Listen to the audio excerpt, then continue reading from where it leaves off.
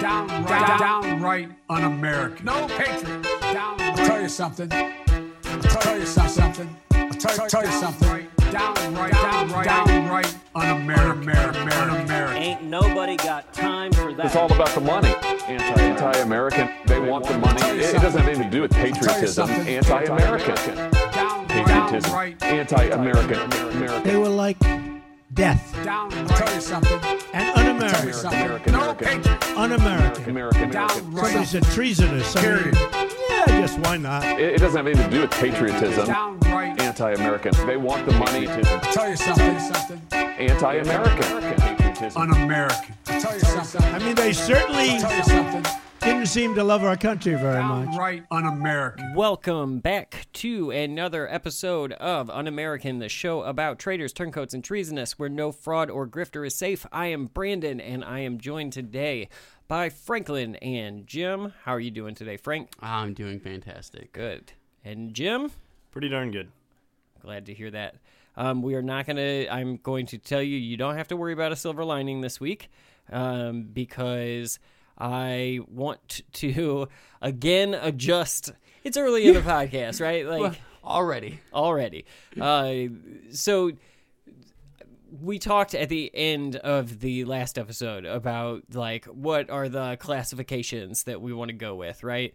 And I was thinking to myself that with the titles of fraud, with the stipulations that we put on fraud, treasonous, and fascist, like, I was thinking, well, what if there's somebody who exhibits un-American behavior, but that doesn't cross the line of treason and doesn't cross the line of fascist, like, but isn't a fraud who's in it for themselves? Like, there has to be another middle one. So I'm going to add a new classification to the list, and we'll just call that person who exhibits those un-American tendencies but doesn't cross those lines as a traitor, like a traitor to American ideals, Americanism, like, you know, whatever, Americana, if you will.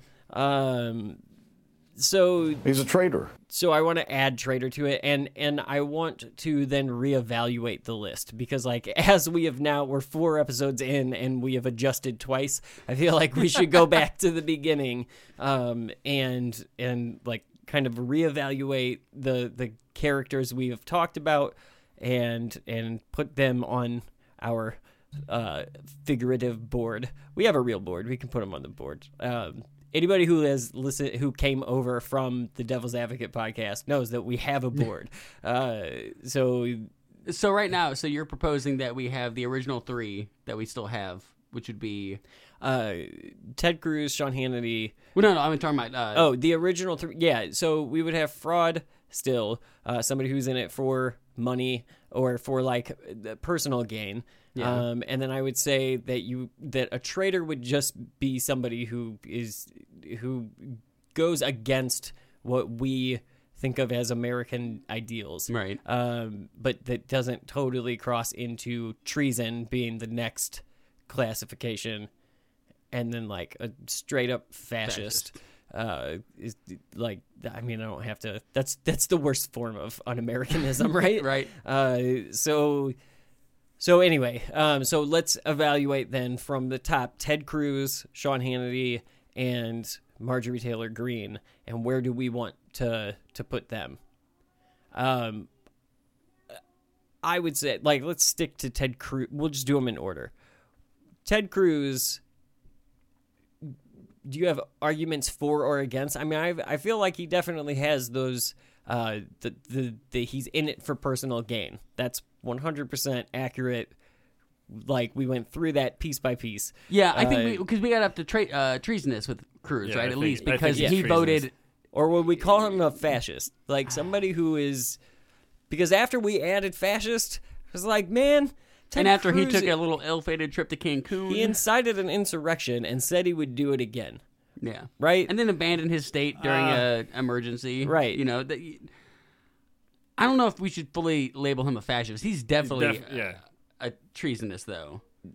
All right. 100% treasonous. Barreling towards fascist, like with a bullet. All right. Somebody said treasonous. I mean, yeah, I guess why So not? let's put him in that category. Next up, we have Sean Hannity, who is a guy who just perpetuates the divide. I'm pretty. Now I know we just talked about. We labeled him as just a fraud. We didn't take him any further because it doesn't have any real. I would put him somewhere between fraud and traitor. Yeah, I think traitor might be a more accurate because I don't think he is just in it for the money, but because he actually impacted policy for 4 years, Right. pretty heavily. I Okay. would say he rises to at least a traitor. I would agree with you Yeah. on that. I would say that we can put him in the traitor category. He's a traitor. Spends most of his days in the fraud section, but Yeah. crosses over into traitor quite a bit. Marjorie Taylor Greene. We labeled her a fascist, if I'm not mistaken. I haven't listened to it recently, but I would leave her there. leave her just as because of all the rhetoric all of the she hate, speaks. every bit of hate. and I don't even believe though she quote unquote apologized. Yeah, and I don't believe that like Ted Cruz has some good faith in the early parts of his career where he could say like I'm doing this out of pride or morals or whatever. Right. Like the Tea Party stuff, the Yeah. green eggs and ham Yeah. era of him. Marjorie Taylor Greene, I've never heard anything about her that's not You the can't- worst thing ever. She came Yeah. out of the gate fascist. Yeah, you Yeah. can't come from Q and really be anything else, right? If Yeah. like if you're Well, that and if that's much, where- if you're yeah, that that's- bought in. If that's where you're starting from, I don't want to see where you're going to end up. Yeah. Like Ted Cruz got more red pilled as the years went Right. on. She started red pilled. Although I will say it seems as like since the fallout and the removal from committees and she hasn't been as loud for the last few weeks. I'd venture to say she absolutely still believes everything she said. Oh yeah, and I bet 100%. she's still dog whistling on Gab or whatever. I mean, she's only retweeting Matt Gaetz, so yeah, but she's probably doing enough to keep her base placated, but not enough to get her name in the papers anymore. right. Fair enough. Okay. All right. Okay. All right. So, we've got a fascist. Well, with that, then we can start to get into this. Before we get into the show, though, I do want to take a moment to say if you like the show and you want to support what we're doing, you can head over to our Patreon page at patreon.com/unamerican and become a Patreon patriot today. Bonus content is available there as well as merch and all kinds of cool stuff. We greatly appreciate your support of the show. Mm-hmm. Now, let's get into our first Democrat on the list.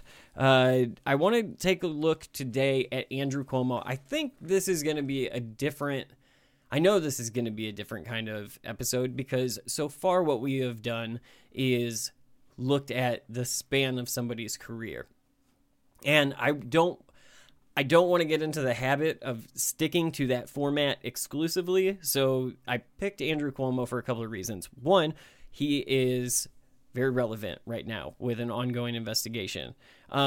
Two, because if you did come over from the Devil's Advocate podcast, you know that the last time that we talked to him or talked about him, like we were very much in praise mode because we were talking about COVID.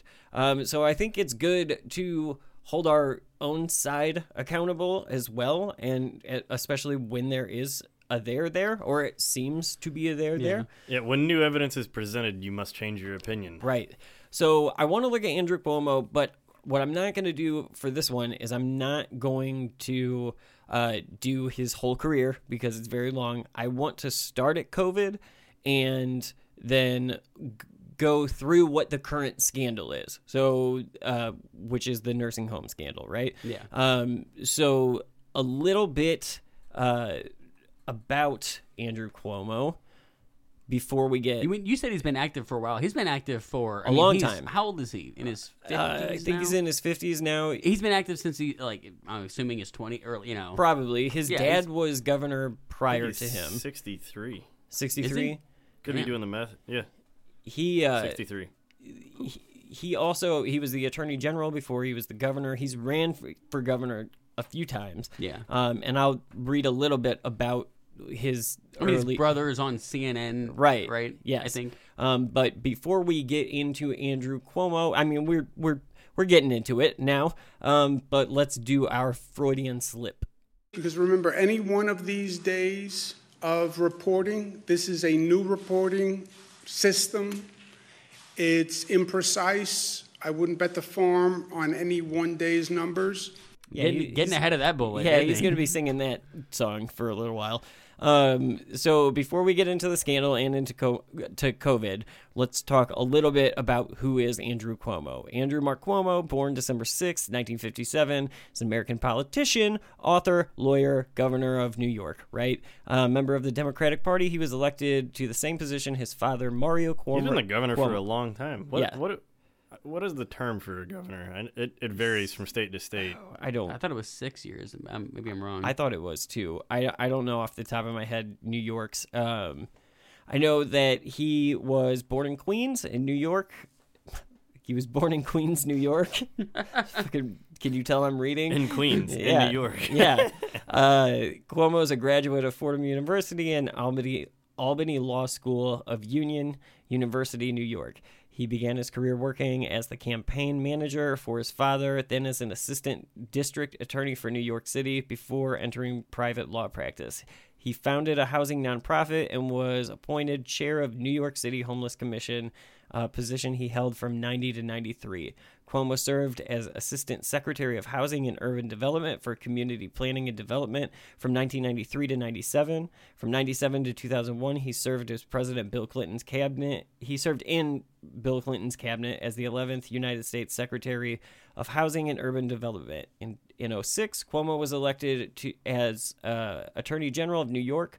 Cuomo won the 2010 gubernatorial election and became governor of New York, and has been reelected twice after winning the primaries against progressive challengers Zephyr Teachout and Cynthia Nixon, 2014-18. And Zephyr Teachout. Zephyr. I believe, I just looked it up. It's, I believe it is 4-year terms, and I don't think there's any limit on the amount of times you can run in New York as governor. I think there's no, he can just keep winning if he wanted to, or if he could. Well, if he could. I don't know if he would now. Yeah. Maybe not now. Maybe not. He has weathered some things before. I don't know if they're... We'll see where this goes. I don't know if there's a... I think this is going to be a weird episode for us, too, just because, I think that with, Marjorie Taylor Greene, Hannity, Cruz... It's easy to see the bad. Well, and even though we have now made 3 different definitive calls on where they fall, I don't think Cuomo's going to be that easy because especially since I'm just focusing on COVID, there are... I don't know. We'll see. We'll have the debate at the end of the episode and see how you guys want to judge him on this scandal. A little bit more about him real quick. During his governorship, Cuomo oversaw the passage of the 2011 Marriage Equality Act, introducing same-sex marriage in New York, and the 2014 Compassionate Care Act, legalizing medical marijuana. In response to the Sandy Hook Elementary School shooting and the 2012 Webster shooting, Cuomo signed the New York SAFE Act of 2013, the strictest gun control law in the United States. He co-founded the United States Climate Alliance, a group of states committed to fighting climate change by following the terms of the Paris Climate Accords. He also delivered Medicaid expansion under the Affordable Care Act, a 2011 tax code that raised taxes for the wealthy and lowered taxes for the middle class. 12-week paid family leave, along with gradual increase of the state's minimum wage to $15 and pay equity. Cuomo also received national attention for his headline of the 2020 COVID-19 pandemic in New York. Although lauded for his response and efforts and daily briefings, he faces renewed criticism from politicians of both parties after it was discovered that his administration covered up information pertaining to COVID-19 deaths among nursing home residents, which is really going to be the meat and potatoes of what we're going to talk about today. Yeah. So, I will just say that I don't want to hear anything from any Republican who was okay with the line about, do you remember when they were saying during the beginning of COVID, some old people are going to have to die. They're going to have to... Yeah. If anybody who supported that line of thinking does not get to talk about Cuomo in a negative light, because they've already decided where they stand. They were for open herd immunity. Yeah, they were everybody get infected, see who lives. And they were for old people are going to die. That's what happens. Right. I don't think that's right, but I do not accept that argument from people that were on that side They of the were fence. saying that before we even knew for a fact that it was going to be as a bad. 98% survival rate. Yeah, because they were saying that while also saying like, oh, it's not going to get that bad. No, the leading projections were significantly worse than what we're faced with right now. But Right. that's when they started that line of thinking, was just do herd immunity. Like, what was it, Sweden? Could be wrong. Yeah, Sweden. But Sweden also had like horrible, like there are also really bad numbers because of that. Absolutely. That theory. But so but yes, that was the line of thinking at the time. What's going to be, I know it's only been a year, but because we've been in pandemic mode for so long and shit has been what we'll call, I guess, the new normal. Some of this is like, a lot of this is going to take you back to like moments where we were all as a nation glued to the TV watching Andrew Cuomo. Well, we couldn't go anywhere else. Really? Well, and we couldn't go anywhere else for news. And I think that's why it's going to make this a harder character to judge based on this story, just because because Cuomo didn't do bad at the beginning. They were the first state that was hit hard. Yeah. I'm wondering, did he do that great, though, or was he just shining because we were dealing with Trump, who refused to accept that it was a problem? We will also... Probably both. We'll also look at a little bit of that in a few minutes. You're not wrong. But unless new information comes to light again, outside of this nursing home debacle, he did just about everything else right. Yeah, and he was now granted, the New York was the first like epicenter in America. And we were also like really grasping at straws on what we could even do to handle it. So it was just like anything that was the leading opinion. Well, like the leading scientific medical based opinion is what he was going with, which in his shoes I would have done the same thing. Yeah. I mean, and in New York if there's going to be a spike in epicenter at the beginning of an outbreak, New York's the most likely place. It's the place where we have the most people jam-packed the closest. Right. You would think New York or L.A. Yeah. But even L.A., like, there's more space in L.A. than there is New York. Right. Like, and to Jim's point, like, what else are you going to do when there's a worldwide pandemic that is now at your doorstep? For the first time, like, we're a year into it now, but at this time, like, we were all scared shitless. And I think that any bit of leadership, especially at a time where the federal government wasn't providing any, is why he got high marks, because he pulled moves like this early. I'm joined now by Governor Andrew Cuomo. Governor, good to see you. You had already said, even before today, that, this is like a flu on steroids. But what does this now declaration of state of emergency mean for your state? Good afternoon, Fred. The state of emergency gives us additional flexibility to do things faster, purchasing, hiring of staff, et cetera. And for us, the challenge is what the challenge is for every state. Test as many people as you can. Once you find a person who's tested positive, run down that chain, test as many as you can, as quickly as you can, just to get them into a place where they no longer infect other people. And that's what we're doing. At the same time, Fred, it's important that we don't feed this undue hysteria and fear that is out there, right? If you're infected with the coronavirus, 80% self-resolve, 20% could get ill. And the vulnerable populations are senior citizens, people who have immune systems that are compromised or underlying illnesses. So we have to keep that basic reality in check. Good. Sounds reasonable. Sounds reasonable. First guy to declare a state of emergency. That was on March 7th. That interview happened. And damn, that was right before March 13th, right? Was the when shit started. When like most people started shutting down. Yeah. So good. Like, it makes sense why he would have high marks based on. And man, that's exactly what you want to hear from the guy who's in charge when you're faced with a pandemic. Right. Like as a person who lived in New York, like, that would be a calming effect to be like, all right, well, he's not breaking out. They're dealing with it. They are taking the necessary steps. He was being dad. Cool, calm, and collected. He was being the nation's dad, being like, hey, calm down. We're going to get through this. And like, she even goes on to ask him, like, hey, lots of people are scared because they don't know what information to trust. Well, this fear and hysteria among some people is really because they don't feel like they know enough, and maybe they're a little confused about, if they need to be tested, if there are enough tests, etc. There were 21 new coronavirus cases in your state alone today, bringing the total to 76 statewide. That in and of itself is enough to alarm many. So how do you allay the fears? Yeah, I think facts allay the fear here, right? If you understand the facts, you would be calm. If you understand the bottom line, what happens if I get the coronavirus? Right, so good. More dad. Now, I will say, it's funny to hear him say, oh, you have 70-something cases, and, she reacts with, shock. She said 21 in one day. We just passed 500,000 dead not too long ago. Right. But you have to put yourself back in March of 2020. Yeah, and there is something to be said about calming the population. You don't want to cause a freak out. I do, with hindsight, it would have been a little better to say, you should be concerned. The fact that the numbers were only 21 for that day is the whole reason why on March 7th, I was cool, calm, and collective. Everything else was still going on. All the sports teams were still playing. And then 6 days later, I'm in full, okay, we got to go to the grocery store and get 3 weeks worth of food. I feel like I was of the three of us, I feel like I was the earliest to panic. Oh, you were. The whole time I was just making jokes about it. We'll all meet at the Winchester, grab a pint, and wait for it to blow over. Yeah.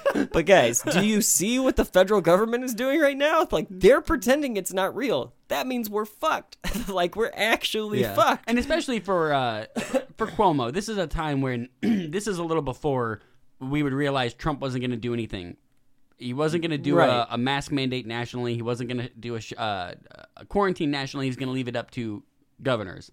So it's nice to see a governor who kind of already realizes that, after 4 years of Trump, look, we can't rely on him. Right. We have to handle our own shit. Yeah. And I think Cuomo in the early going did a good job.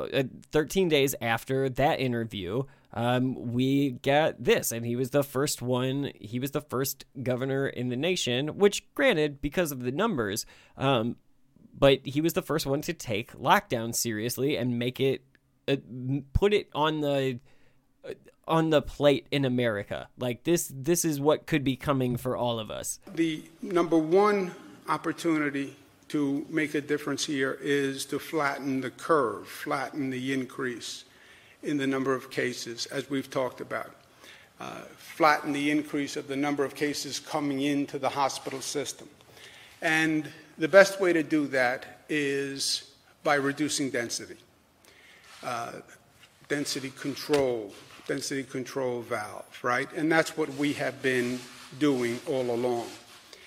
And we're going to take it to the ultimate step, which is we're going to close the valve, all right? Because the rate of increase in the number of cases portends a total overwhelming of our hospital system. So we're going to put out an executive order today, New York State on pause, policies that assure uniform safety for everyone. It makes sense to me why he was getting high marks early on, especially if you consider that at the time that shit started getting real in that was March 20th. At the time that all of this is going on in New York and the numbers are starting to increase literally from the single digit numbers to wherever we see ourselves now in 2021,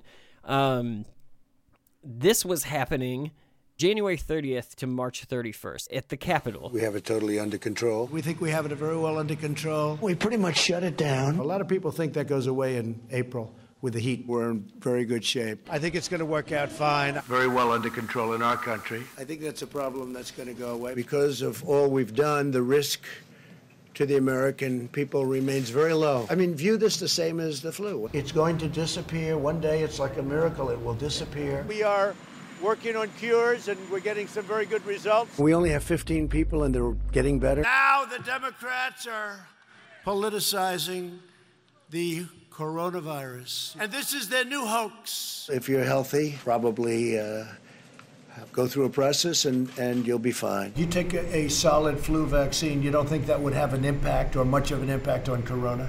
No. Some of them go to work, but they get better. It'll go away. We're doing very well, and we've done a fantastic job. It will go away. Just stay calm. We have seen dramatically fewer cases of the virus in the United States than are now present in Europe. It's going to go away. 1.4 million tests on board next week, and 5 million within a month. I doubt we'll need anywhere near that. It's something that we have tremendous control of, and I think we're going to win faster than people think, I hope. Parts of our country are very lightly affected. You're going to lose a number of people to the flu, but you're going to lose more people by putting a country into a massive recession or depression. They have to go back to work. I think it's going to happen pretty quickly. You get the point. I don't need to play all the way to the 31st of March. We remember. We remember. This is what we're comparing Cuomo's daily briefings to. So it's not hard to think that, like, wow, this guy is, in comparison, handling this like a fucking champion. He's acknowledging that it's real. Yeah, he is. The line, think of this like the flu. Like, no, the flu didn't kill 500,000 people in a year. The whole passive, the one thing that sucks because this is in audio format is, like, you can't see that compilation, so you can't see that at the point where he asks, like, so you don't think a flu vaccine would work? And there's that, like, he's sitting with his arms crossed, like, condescendingly asking the question. Nobody, like, tell me no. Nobody briefed him that they're two very different viruses. Yeah, right? They did. He just doesn't. He wouldn't listen. No. Or he just, like, they're not. He's a mistrust of experts. It's like if somebody has a staph infection, you don't give them treatment for strep. They're right. two very different bacteria. Yeah. And then so, you know, I don't know. It was nice at the time. And I still think that, like, that as far I don't even think we were wrong at the time for thinking that, like, Cuomo is what we needed or that he was hitting it out of the park, because he was. Yeah. Because no one else had that. I mean, besides Fauci, no one else was on a national level keeping the temperature, like, keeping our pulse down as a nation. Right. Like Cuomo was. Yeah, absolutely. Regardless of what you think of him, like, I mean, he was doing that for millions of people. He was the guy he was the guy I was watching every day, because I was like, well, if anybody's going to tell me shit, it's going to be him. Like, he's going to listen to the scientists that are telling him shit, and then he's going to say it on camera, and thank God, because we don't have a federal government right now. Fauci had this tightrope to walk, right? He couldn't piss off Trump enough to get fired. Right. Or, you know, to really go against them. But he had to be truthful. So he kind of had to sugarcoat a lot of stuff. Right. Whereas Cuomo had no fucking qualms about, like, calling out Trump or saying that he's lying. And that's actually, like, you lead me to the next clip. Fucking You're on fire. You're on fire right now, because you remember then the Cuomo-Trump beef. And it started because Cuomo was doing I will just say before the real reason, the true reason it started is because someone else was getting TV time. Oh yeah, and definitely. Trump didn't like that. Yeah, definitely. But the White House took an issue with Cuomo in their, like, the way that they would spin it is complaining about the federal response. But I mean, it's hard for me to argue that Cuomo wasn't just saying what Cuomo needed to say, what was the truth at the time. Been very aggressive here. But in all this time, we've only done 500,000 tests. Now, that's a large number of tests. Yes, but this is over 1 month period. And even 500,000 tests. You're talking about a state with 19 million people, right? So you get a sense of the scale of what we have to do here. We cannot do it without federal support. And I've been saying this for days. If you have a state that has a lower need, yes, they may be able to do it. But when you have a state that has to do a large number of these tests, I'm telling you, we can't do it without federal support. So, you know, I mean, to me, listening to the clip, like, you remember that at the time, Trump was tweeting and shit. Remember when he could do that? He was bringing us back to simpler days. Yeah, they were not simpler. They were definitely not. Twitter is a happier place now. But he was tweeting that about the Dem cities, how the Dem cities were trying to say, and a lot of that was because people were talking about stimulus, and it became a thing where it was easy, it was the political move. Show me on a map which cities are not Dem cities. Yeah, right. No shit. Like, they're all Dem cities. Like, as someone who drives through St. Louis a fair amount, I see a lot of Trump stickers. Yeah, that's fair. I'm not saying that a lot of people that live in the counties work downtown. Yeah. And some of the most liberal people I know live out in the fucking country. It's not that simple anymore. But Trump was so upset about that he started tweeting at Andrew Cuomo in the middle of a press conference. And I also wanted to get your response. It looks like the president is also watching this press conference. He tweeted 13 minutes ago, quote, Governor Cuomo should spend more time doing and less time complaining. Get out there and get the job done. Stop talking. We built you thousands of hospital beds that you didn't need or use, gave large numbers of ventilators that we all know how he tweets. He didn't give him ventilators. No. It goes on a little bit more. So wondering if you could respond to that, and then also the question about the overwhelmed ICU. Good. Let's respond to the president. That's the Queen's. First of all, if he's sitting home watching TV, maybe he should get up and go to work, right? Second, let's keep emotion and politics out of this and personal ego, if we can. He shrugged his shoulders when he did that, too. It's about our job, and let's try to focus on that. I have said repeatedly that when we were fighting for the additional capacity for our hospital system, that the president moved very quickly, and I applauded him for it, and he brought the Army Corps of Engineers, and he brought them up to build the Javits Center capacity, 2,500 beds. He's wrong that it hasn't been used. About 800 people have gone through Javits.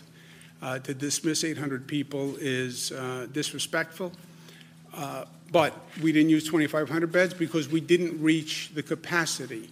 There's a reason that I put the Trump-Cuomo beef into this. Obviously, it's part of the timeline, but I think it's important because of later when we're about to start getting into the scandal.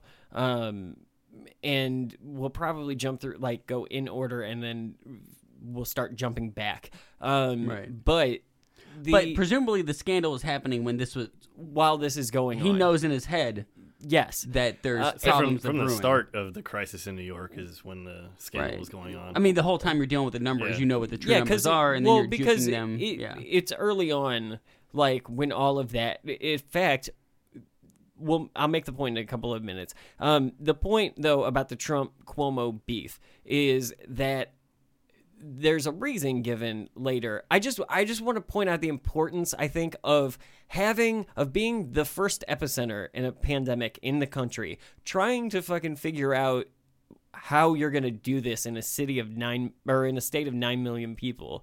And at the same time, having the federal government tweet at you while you're on TV and call you a piece of shit, pretty much. Yeah, tell you to do your job, even though that's what you're doing right at the while current the second. Guy because that's in his job description. And while the guy who is tweeting is the one not doing his job. Yeah. I think there was a missed opportunity from Cuomo, and maybe it's just me wanting to seeing the movie version of this that's going to happen. That's something we're probably not going to see a lot more of, or at least not in the near future, of a president live tweeting at a governor while he's Biden's not going to do that. No, there was the other when the election was going on, the Trump called one of the governors, and he just looked at his phone and put it away. Yeah. Biden only does what is necessary. Yeah. I wish he's not going to have 15 pressers in a week or anything like that. But I wish Cuomo would have taken the opportunity to address Trump, to turn to the camera and be like, all right, so you're watching. Get up and do your job. Yeah. I did use the beds. We used this much, and we didn't, I wish he would have done that instead of the reporters. So I just think, I think it's a good thing to remember as we go through this, that like all of this is happening at the same time. The beef and like the first of all, the lack of federal response, the attack from the federal government on New York, and like, so all of that just, I know it wasn't that long ago, but because of how crazy the Trump years were, it was easy for me to even forget a lot of this shit until I started going back through it. So now that we're keeping all of that in mind. The beef is happening publicly. The federal government is tweeting at the governor. He's attacking the state. At the same time that Cuomo is trying to do his job, at least on the public platform, stories start to surface, and he gets a little bit of controversy over a March 25th order from the New York Department of Health that ordered nursing home residents who had previously tested positive for COVID-19 or who were testing positive to go back into nursing homes. And so that story started circulating locally first before it became a national story. New York is a hotbed for COVID-19. Right now, senior care facilities are preparing for possible outbreaks. But what about when a nursing home resident leaves the hospital and goes back home to their nursing home?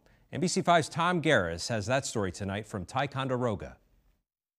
As Christina Kulopin and her husband visit her mom at a nursing home, she wonders about the what-ifs with coronavirus. I'm concerned for her. I'm concerned at the possibility that they'll bring COVID-positive patients into the nursing home. The facility, Elderwood in Ticonderoga, has no reported cases of the disease, but Kulopin's concern comes on the heels of an order from the New York Department of Health that no resident shall be denied entry to a nursing home solely based on a confirmed or suspected COVID-19 diagnosis. It also forbids nursing homes from requiring a hospitalized person be tested before being entered or re-entered. For places like Elderwood, Kulopin wonders if that puts her mom and others at risk. Well, I think there's great concern on the part of the nursing homes in general. Not just Elderwood, I'm sure. The state's move has drawn criticism from a branch of the American Healthcare Association, which says the move will likely cause more hospitalizations. Elderwood sent this letter to families, assuring them of a plan to isolate residents who become COVID-19 positive, even a separate unit to care for people. Addressing the concerns via email, an Elderwood spokesperson writes, quote, "While it seems counterintuitive to admit a resident who is COVID-19 positive, it's actually much safer. In knowing we will be receiving a COVID-19 resident, we can do so in a very process-driven, deliberate manner with full infection control protocols in place." Okay, so I have that. You guys have a copy of that sitting there too. That memo or whatever directive from the New York Department of Health on March 25th, 2020. COVID-19 has been detected in multiple communities throughout New York State. There is an urgent need to expand hospital capacity in New York State to be able to meet the demand for patients with COVID-19 requiring acute care. As a result, this directive is being issued to clarify expectations for nursing homes receiving residents returning from hospitalization and for NHS accepting new admissions. Hospital discharge planning staff and NHS should carefully review this guidance with all staff directly involved in resident admission, transfer, and discharges. During this global health emergency, all NHS must comply with the expedited receipt of residents returning from hospitals to NHS. Residents are deemed appropriate for return to a nursing home upon determination by hospital or physician or designee that the resident is medically stable to return. Hospital discharge planners must confirm to the NH by telephone that the resident is medically stable for discharge. Comprehensive discharge instructions must be provided by the hospital prior to the transport of a resident to the nursing home. No resident shall be denied readmission or admission to the NH solely based on a confirmed or suspected diagnosis of COVID-19. That's an underlined sentence in this memo. I do think that that's important to point out. NHS are prohibited from requiring a hospitalized resident who is determined medically stable to be tested for COVID-19 prior to admission or readmission. Man, there's another paragraph and he signed off on this. Mm-hmm. Critical personal protective PPE needs should be immediately communicated to your local office.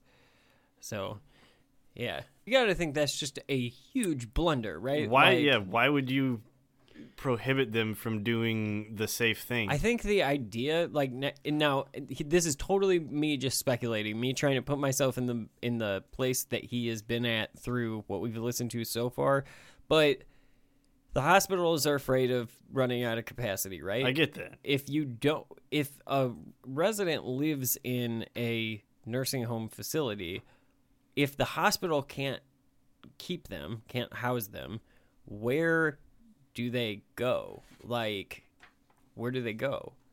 Now, at this point, you have to remember this is March 25th, because later there are places to go. Like, there are, like, they did end up going on, which we'll get into in a bit, to do like COVID only facilities and shit like that. That should have been done first. Yeah, it should have. Yeah, so it's just a huge blunder to do in the middle of decent leadership. And this Department of Otherwise. Health, this Department of Health release or memo or whatever the hell it is, like, it kind of underscores the fact any criticism they're getting now is justified, regardless of him being the calming voice of COVID or whatever good he did. Like, this was an objectively bad decision, or it should. And maybe there was no better choice at the time. Maybe there wasn't. But I don't know 100%. But it seems to me like there should have been, or at least you should have realized that this was going to cause a massive problem in the death of elderly people. You know, it should have been. Here's the thing: the same. I would. It's a motive, right? Because then later on, when people claim a cover up, it's like, well, yeah, because you knew what was going to happen. You said as much in your release. Well, and if you you decided to count hospital deaths as if you don't put the release out and make it a government directive that, like, hey, you can't deny them. Yeah. Then the burden isn't then on the state anymore. It's on either the hospital or the nursing home or, like, whatever. Yeah. But to be fair, again, everybody's looking for guidance at this point. I'm just saying, like, this was a fuck up. This was the wrong guidance. This was the wrong thing to do. It's fair to criticize him. I mean, I'm sure that. Or if there would have been a better system in place of, like, okay, you can't deny them re-entry, but you can quarantine them. Or you have to quarantine them. But the problem is, like, retirement centers are not made. Nursing homes are notorious for overcrowding. Overcrowding and just poor management. Yeah, 100%. Like, the system, it's not set up. It's set up to make money. You know, every retirement center is a money making endeavor. And the more affordable you get, the less quality of care you get. Exactly. Right. Yeah, so it doesn't look good then when in early April he is giving nursing home guidance after having released this, after having been part of the decision that caused people going back in. At this point, schools were shut down. They all have gymnasiums. And even if you just turn a classroom into a temporary, like, bed space for 2 patients that have both had positive tests but are currently stable, like, you can put them there. Which, I mean, you also at that point had similar to what they did later. Yeah, it's got to be similar to what they did later. Yeah, and he'll go on in a later clip to talk about how, like, they never totally ran out of bed space in the hospital, which then makes this look way worse because you're like, well, why were they being discharged from the hospital if they weren't stable? Well, something that didn't happen. Yeah. So that is definitely where you could make a case for, like, political gamesmanship. Yeah, trying to keep you from hitting that critical mass point. Right. I guarantee you he was looking at Italy and being like, I don't want to be that. Yeah. Because that will mar my record. Well, and I would say too that it would be more fair to look at that and be like, I don't want to be that because I don't want that. I don't want yeah. people in the street. But this is where the case is being made. Right. So in early April, he gives in one of his press conferences, he starts going over the new the new guidelines. The new guidelines. Like so, what this was about a week and a half, probably like 2 weeks, maybe at the tops. Okay. Maybe 2.5. So, like, it's not a huge fuck up, but it is a fuck up. Like, it is. It's a bad one. Well, at that point, the damage is already done because It overcrowding in nursing homes, plus being elderly and how quickly it spread. You're spreading it, yeah. But here, not only that, but most of them are on oxygen, which aerosolizes everything that is coming out of your body. Right. And anybody with a respiratory illness or infection or weakness is already susceptible. Yeah. This is the first time that, again, it's not the first time, but this is him addressing nursing homes after this story has started to pop up. And after the directive has been given and there's controversy about it. The total losses, total number of deaths the CDC changed guidelines on how they want information reported. They want deaths, and then another category of probable deaths, which is a new category that's done by the local Department of Health or the coroner. So we're going to rationalize those new reporting requirements with local governments and get that information out as soon as we can. We're also, since we have a little bit of a period to take a breath, we're going to contact nursing homes and facilities to find out if there were other people who passed from COVID who were not necessarily in a hospital or in a nursing home. Because there is a sense that there may be additional people who have passed away and they weren't included in the count because they weren't in a hospital, they weren't in a nursing home. So we'll be going through that. Now, I want to ask you about this because, like, when I pulled that clip from one of his briefings, to me, it sounds like it could be one of two things.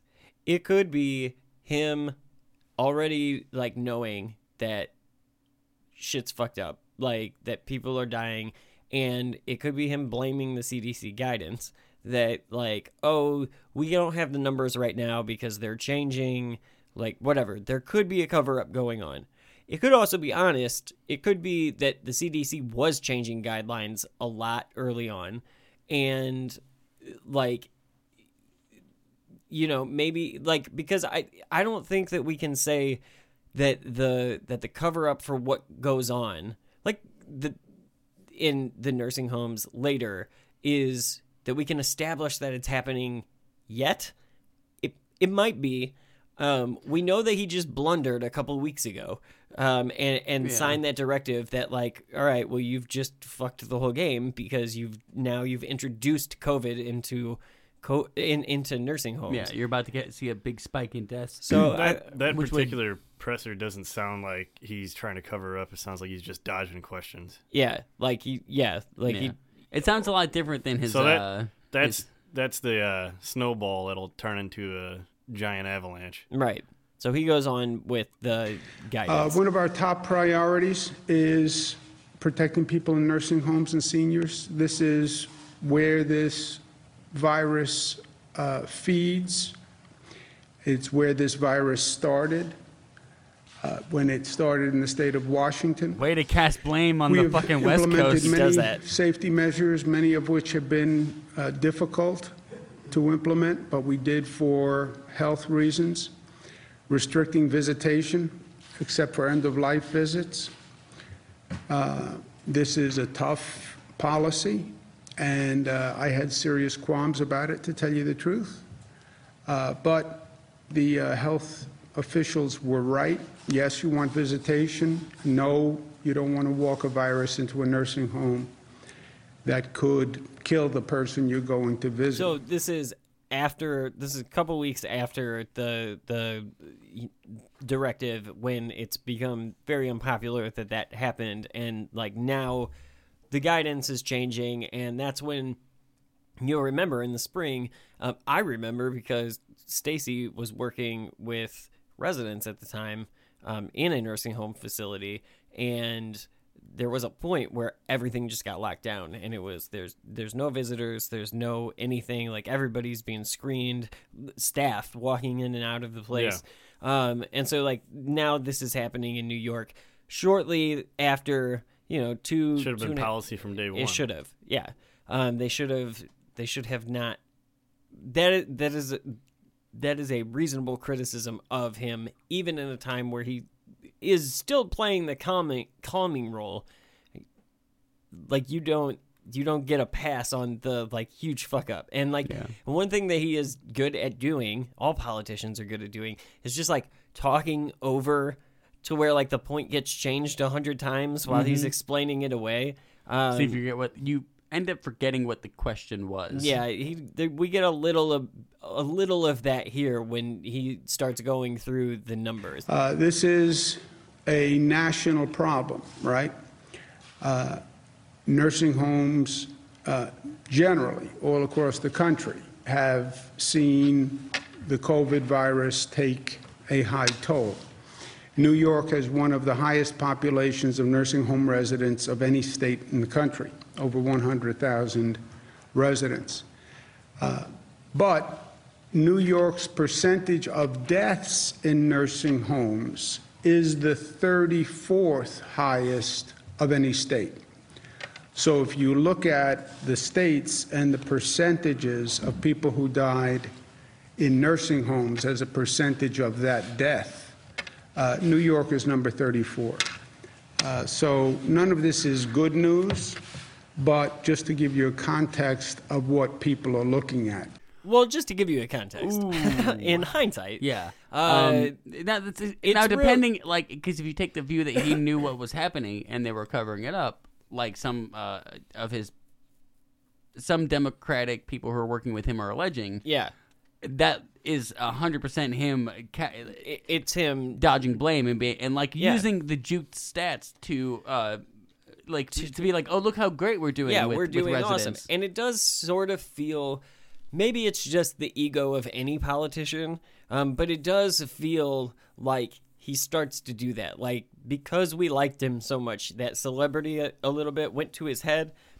And so, to me, I don't know. We'll see. I'm willing to wait and see, like, what comes out of the entire investigation and whatever. But listening to that specific clip, makes me go, yeah, man, if that, like, this is not gonna fucking play well if it turns out that you were just, like, purposely deflating just the as numbers. many old people died in your state, but they weren't recorded as, like, because they died in a hospital instead of the place they lived, which was a retirement home, right? Then it's meaningless because you still, like, the deaths were still there. Right. We'll see. That's a bad clip if it turns out that, like, dude's just purposely... If the whistleblower accounts are true, that is damning. So he goes on with more guidance. This virus uses nursing homes. They are ground zero. They're the vulnerable population in the vulnerable location, right? It's a congregation of vulnerable people. Is he spitting bars? Today we're taking additional steps to protect seniors in nursing homes. First, I want people to understand how a nursing home operates vis-a-vis the state. The most vulnerable population deserves the highest level of care, right? So the rule is very simple. If a nursing home cannot provide care for a person and provide the appropriate level of care for any reason, they must transfer the person out of the facility. If they can't find another facility, they call the State Department of Health. So what does this mean? If they don't have enough staff, if they don't have enough PPE, if their facility doesn't allow for isolation or quarantine, whatever it is, if they cannot provide the proper care, they must transfer the resident, period. If they have a COVID positive person and they can't treat a COVID positive person, they must transfer the person or call the State Department of Health, and the State Department of Health will transfer that person. Okay, so I think that this is an interesting clip as well, because so if it is true that they're purposely deflating the numbers by, if it doesn't happen in a nursing home, then it's not a nursing home death. And now he is telling nursing homes that, like, you have to provide these types of cares, or you have to call us and get that person out of there. Yeah, that immediately pushes them out and into a hospital. Yeah, like, so that, like, oh, wait, what was he saying back then? You know, like, because if you were investigating it, that gives him motive, or that's cause, right? Yeah, that's a little bit. really, I mean, it seems that way. If the allegations are true, then yeah, like telling the nursing home facilities that this is such a weird, like, I don't know what to make of him. It's an odd political stunt because, like, they picked nursing homes to be the number they were trying to be better than everybody else at, and it just, or at least use the fake counterintuitive. Numbers to, like, shield themselves from criticism, right? Yeah, and it's hard not to, like, realize that they must have known those numbers were fake. Like, there's no way they couldn't, right? Because even if they didn't maliciously, someone would have told them, like, hey, you know, just as many old people are dying, they're just all counted as hospital deaths. It was like the one set of numbers that they could fudge with this tactic, so they just went with it. I mean, maybe the thought that, like, hey, Trump is doing so much, like, we'll get away with it. The news isn't covering us. Or maybe, you know, it might be that. Or maybe, I don't know. I'm having trouble making sense of it. Or maybe it was that the federal government, that Trump was attacking them so much that they were worried about, like, remember, there are stimulus bills and shit that are being talked about at the same time. Like, you're talking about how much money is going to go to each state for, like, funding and shit and tests and, like, whatever. We also have to keep in mind Trump was threatening to withhold aid from Democratic states. Right.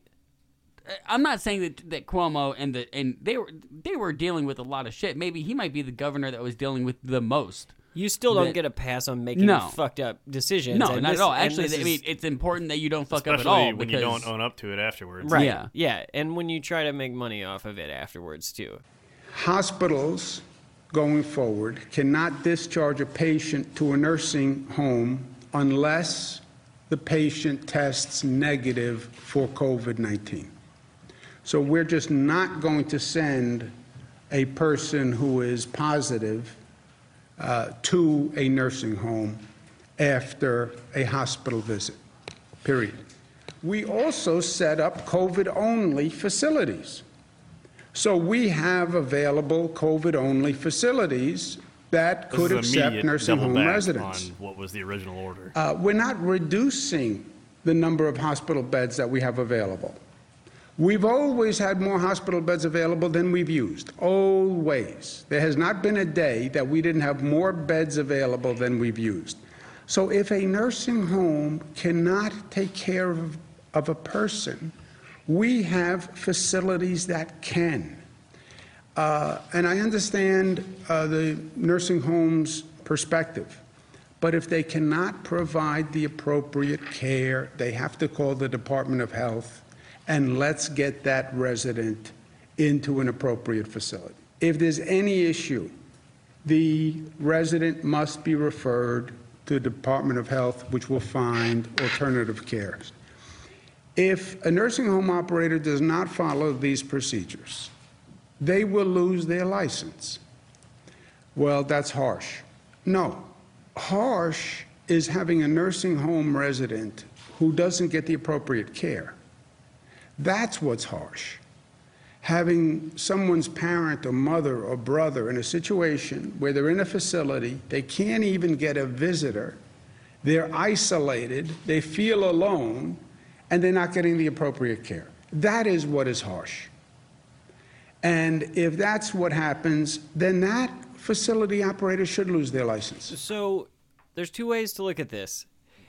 If he's not, if there's no cover up and it's bullshit, and the investigation turns out to determine that it's bullshit, then this could be just an honest moment where he is not wrong. That if, like, a nursing home facility can't take care of someone, then they should go somewhere else. But if there is a cover-up, and if he is, now he's forcing, now he is telling nursing home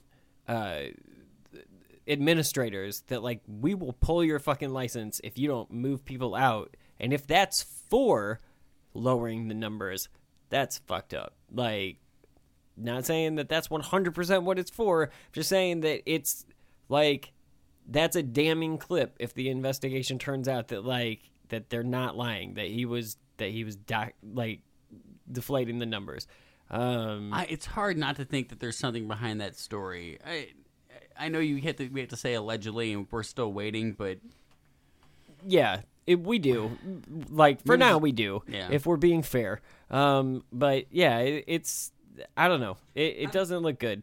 It looks even less good when his brother has a prime time show about how CNN is handling this. Yeah, his brother has. I have two answers for you on that, but the first one is with his brother, who is in prime time evening. Is a primetime evening host, and had Cuomo on in late May. I think it was the 20th, around there. And like, this is a moment that he's being heavily criticized for now, and CNN is being criticized for now. You can judge for yourself. Being interviewed by your brother. You had video come out before we go to break where you wanted to encourage people to get tested, and some people are afraid it's going to hurt. So you had video of it that I want to show the audience of you actually getting tested. Here it is. There's you. You were kind of funny, and they were testing you. Now, a few questions about this process. First of all, is it true that when you were having the test administered, you inhaled and the doctor's finger went all the way up your nose and got stuck and had to be released with a tool? Is that true? What? Just to deal with the record. Is that humor? She wanted to comment that I have a little button nose, and she was afraid that the swab would actually hurt because it extended my nasal cavity. The proboscis issue. issue. Speaking about the delicacy of the nose. And that's what, you know what, I understand. This is the normal swab I'm holding up here now for everybody at home. A very valuable object. There's only one company in the entire country that makes these up in Maine. All right, here's the swab. Is it true that this was the swab that the nurse was actually using on you, and that at first it went into your nose and disappeared, so that in scale, this was the actual swab that was being used to fit up that double-barrel shotgun that you have mounted on the front of your pretty face? I realize that this is an audio medium. Can I take a guess what he did? Did he pull out a comically large swab? He pulled out a comically... Have you ever seen American Gladiators? Like, it was... The pugil poles? Yeah, it was ridiculous. And, like, it is kind of a shitty moment. I'm not saying this is that, also why one of the reasons I don't listen to CNN. Because that is like... First of all, I refuse to believe these two are brothers. I have a brother. You can never. You can look at them and see that they're brothers. They didn't. Did they grow up together? I believe so. It's hard to believe that they're close if that's the way they joke with one another. I mean, it's so stilted and forced. Here's the thing. I remember seeing it live, and then I watched it again to pull that. And what makes it bad? Obviously, like, there's other shit going on. There's actual, like, bad decisions that have been made, and then a reversal on those bad decisions, and like whatever. And so his brother Chris Cuomo isn't really doing shit to say anything about that. Obviously, right?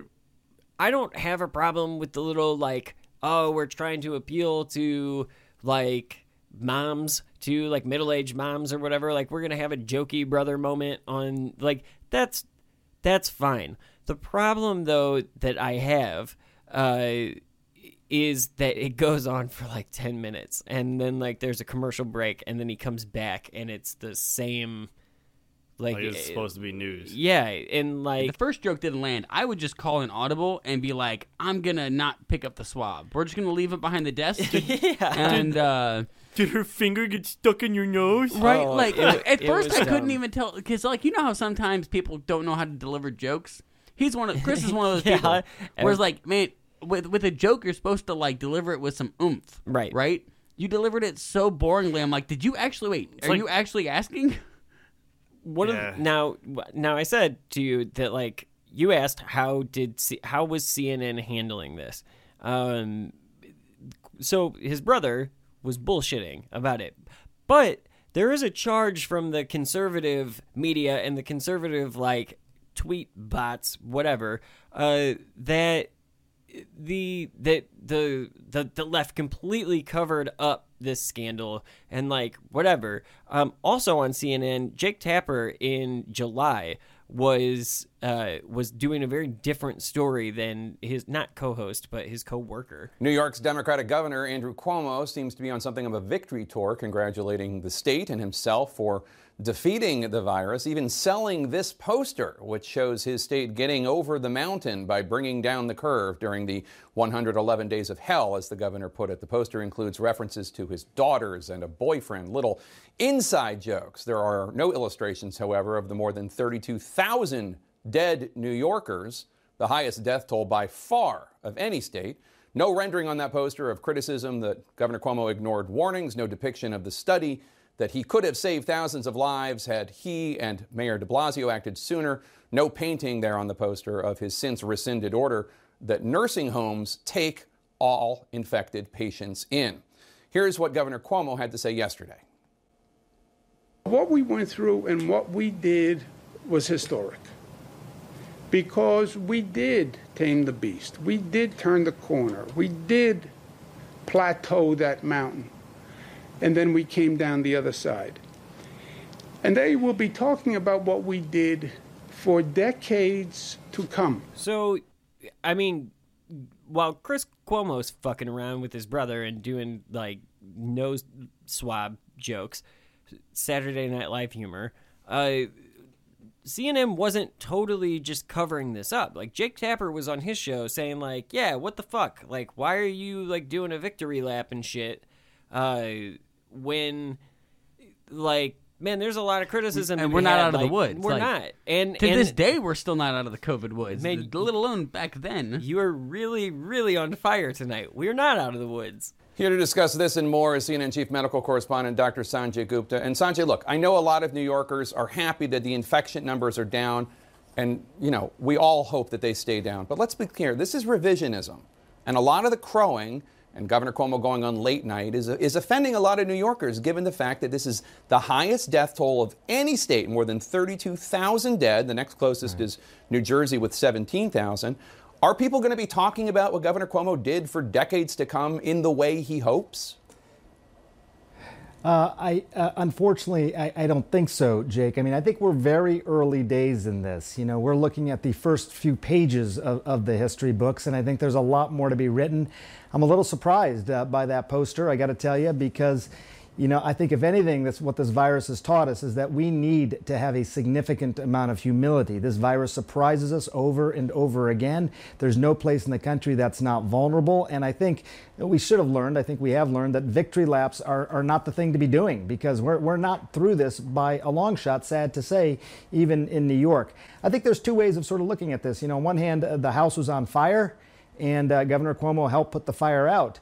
But I think there's also, you know, we heard from a lot of our medical contributors today, infectious disease specialists, who say, look, I mean, part of the legacy, part of the story will be that did New York act too slowly as well initially? The house went on fire. Why? Did it need to go on fire? So good on CNN for calling out the hypocrisy. Well, and the gloating. Like, yeah, it was one thing back in March, February, January, when you were coming out and, like, doing your thing, and it was innocent. Like, we liked you because you were innocent. Don't do the fucking Rudy Giuliani thing where, like, that gets to your head and now you're a fucking superhero. Like, don't do that, because, like, what you did do good, even though the problem, even with the March 25th directive, is that, like, in that follow-up press conference, instead of just kind of, like, ignoring it and brushing it away and talking about the new guidance, he should have been like, yeah, we made a mistake. Because we wouldn't be talking about this as a cover-up now. Right. If from the get-go you just go, well, dude, what was I supposed to do? It's a pandemic. I don't know what the fuck I'm doing. Like, to me, this is why I thought it was the best. I realized a couple of weeks later, like, it's not. And so that's why we're changing it. Boom, done. This isn't an episode. We're not debating. Right. Is this an un-American move? You could have done that so early, considering you were doing daily fucking updates for the longest time. But I think that Tapper and Gupta make good points that, like, hey, dude, come back to reality. Don't sell fucking posters. Like, you're not Don't write a fucking book. You know? Yeah, Don't... He did put out a book called American Crisis, and I just want to read... I do want to point out that's also the name of a Thomas Paine pamphlet years ago. He stole that title. He stole that title? Yeah. To make it worse. I did think that part of the description of the book from the publisher... I mean, you can decide if it plays well in 2021 while we're talking about a potential scandal. I have an idea that it's not going to. I have an idea that it's not going to as well, but I've already read it. So here's an excerpt from it. When COVID-19 besieged the United States, New York State emerged as the global ground zero for deadly contagion that threatened the livelihoods of millions. Quickly, Governor Andrew Cuomo provided the leadership to address the threat, becoming the standard bearer of the organized response the country desperately needed. With infection rates spiking and more people dying every day, the systems and function necessary to combat the pandemic in New York and America did not exist. So Cuomo undertook the impossible. He unified people to rise to the challenge and was relentless in his pursuit of scientific facts and data. He quelled fear while implementing an extraordinary plan for flattening the curve of the infection. He and his team worked day and night to protect the people of New York, despite roadblocks presented by a president incapable of leadership and addicted to transactional politics. Dude! Now, okay, the thing is if someone wrote a book about Cuomo and that was the description, that's fine. Cuomo cannot write a book about himself that is the description to. True, very true. I'll back that up. Yeah, like that's fair point. The fucking narcissism. God damn, this head must be huge. So, yeah, I just. Do you know when that book was released by chance? Do you remember? I don't remember. I know that I pulled an interview that he did in October of 2020, where he is being interviewed about it. So probably around there, like so August, September, October, somewhere in there. He released a book claiming that he kicked COVID's ass. About halfway 6 months into COVID? Yeah. Halfway at this point, it's about 6 from months where ago. we are now? Yeah. Yes. And we still have maybe a year to go until we're over this. Yeah. That's a little early. Also, when did you have time? Aren't you dealing with a crisis in your city? Why are you writing a book? Well, in your state, yeah. Like, you don't wait. I'm really glad we're doing this because my view on him is just completely had the rug pulled out from underneath of it. Well, and I felt like we had kind of a responsibility to do this because this bummed me out. It bummed me out because I liked him so much at the beginning of the pandemic. I had reserves for a lot longer than you did just because of my long political background. Yeah. I have a history of not trusting or liking any politician, which has served me greatly. But there was a time where I was like, I agree with you. I'm like, yeah, because he wasn't saying anything offensive or false for a long time. He has a decent way of. He had a calming effect. You can't deny that. He has a good ability of presenting himself. We'll call it the Giuliani, where there was a time period where no one can deny that Giuliani was a calming force in America. Right, because we needed leadership. Good. Yeah. And he did good at that time. He rose to the occasion. And then he went Cuomo back, did too. Started selling books. Yeah. Governor, I want to say this book is absolutely fantastic. I think it's just a guide to how to deal with this pandemic. But let me ask you this. There has been a lot of confusion about an alleged March 25th order that directed nursing homes to accept, in New York, infected COVID patients, possibly leading to the death of more than 6,000 seniors. Now, you say in your book that was a lie, that New York State never demanded or directed that any nursing home accept a COVID-positive patient. The Department of Justice, however, is now supposedly looking into this issue.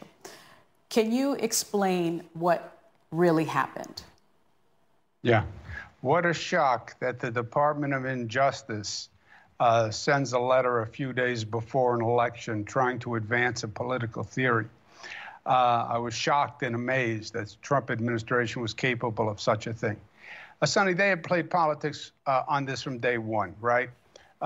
They have done a terrible job on COVID from day one, and they want a counter defense. And what they were saying was, well, a lot of people died in nursing homes in Democratic states. It's not just New York, it's all the Democratic states. And the truth is, a lot of people did die in nursing homes in Democratic states. The truth is, people are dying today in nursing homes in Republican states. It's just that Democratic states had the disease worse and earlier. And older people are more vulnerable to COVID, right? We were introduced to COVID in the state of Washington in a nursing home. If you look at how many people died in New York nursing homes, New York is number 46 out of 50 states in the percentage of deaths in nursing homes.